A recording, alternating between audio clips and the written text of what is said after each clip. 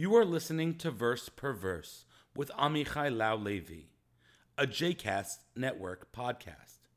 For more information about other JCast Network podcasts and blogs, please visit jcastnetwork.org. This weekly podcast, focusing on the Torah portion, was originally recorded in 2006 and 2007, but like the weekly Torah portion, they are as timeless as ever. Lift up your heads, O ye gates, and be ye lifted up, ye everlasting doors. Welcome to the weekly Torah Verse per Verse, easy access to biblical knowledge, one verse at a time. This week, give it up. Leviticus goes to Leviticus. The third book of the five opens with a divine call to worship, followed by endless instructions and recipes for the specifics of the complex worship known as sacrifice, the proper operational maintenance of the Holy Tent. The Holy Tent is not only the headquarters for God, but it is also the place where the cult functions, where there is an exchange of human gifts and divine favor. The technical term for this exchange system is known in English usually as sacrificed, a word derived from the Latin sacred.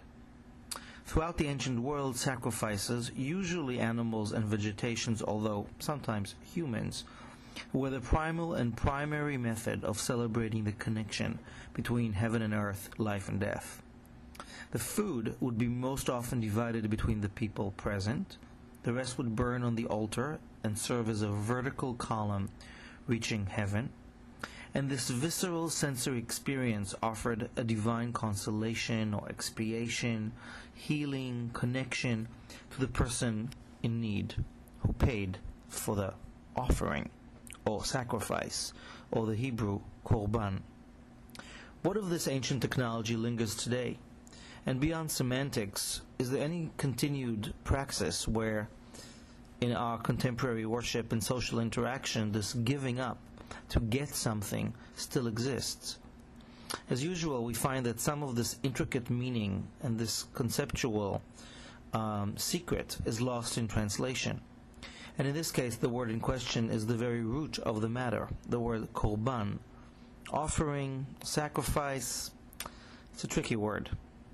So in Leviticus chapter 1, verse 2, we hear, "Speak to the people of Israel and say to them, when any of you bring an offering of livestock to God, you shall bring your offering from the herd or from the flock."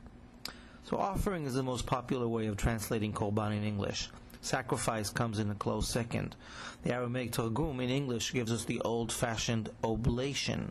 Everett Fox says near offering, capturing the root meaning in the word korban, to come near, to come closer. Clearly, all this offering of grain and animal was in part the practical means by which the priests, who did not otherwise work, were fed. And the God they served was thus served as well. But it was also the means by which the common person experienced the closest connection to God, to life, to death. The offering was a sacrifice in part because it meant giving up some part of your capital. The sheep cost money, but maybe even a part of your very being. A substitution for self took place here, more subtle than financial. So what might be the equivalent for us in the modern day? What might we do that would cost us something and bring us closer to the mystery of life, death, past, future?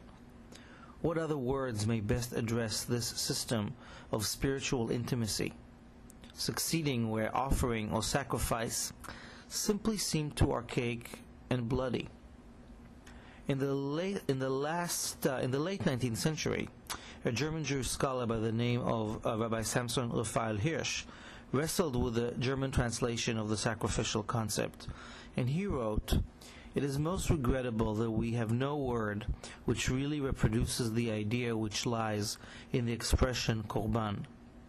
This term is used exclusively with reference to one's relation to God and can only be understood from the meaning which lies in its root, karev, to approach, to come near, and so to get into close relationship with the divine." So what does one call the act of meditation, or a gym workout, or fundraising campaign, or volunteering in a soup kitchen. All valid ways of dealing with one's issues and coming closer to one's self, one's community, perhaps God, via an active performance. Maybe the key here is the word give in all of its ramifications. And so Leviticus would like to suggest you shall bring your giving as a way to address Korban. What do you think? We'd love feedback on this one. Give it some thought and let us know. Shabbat Shalom.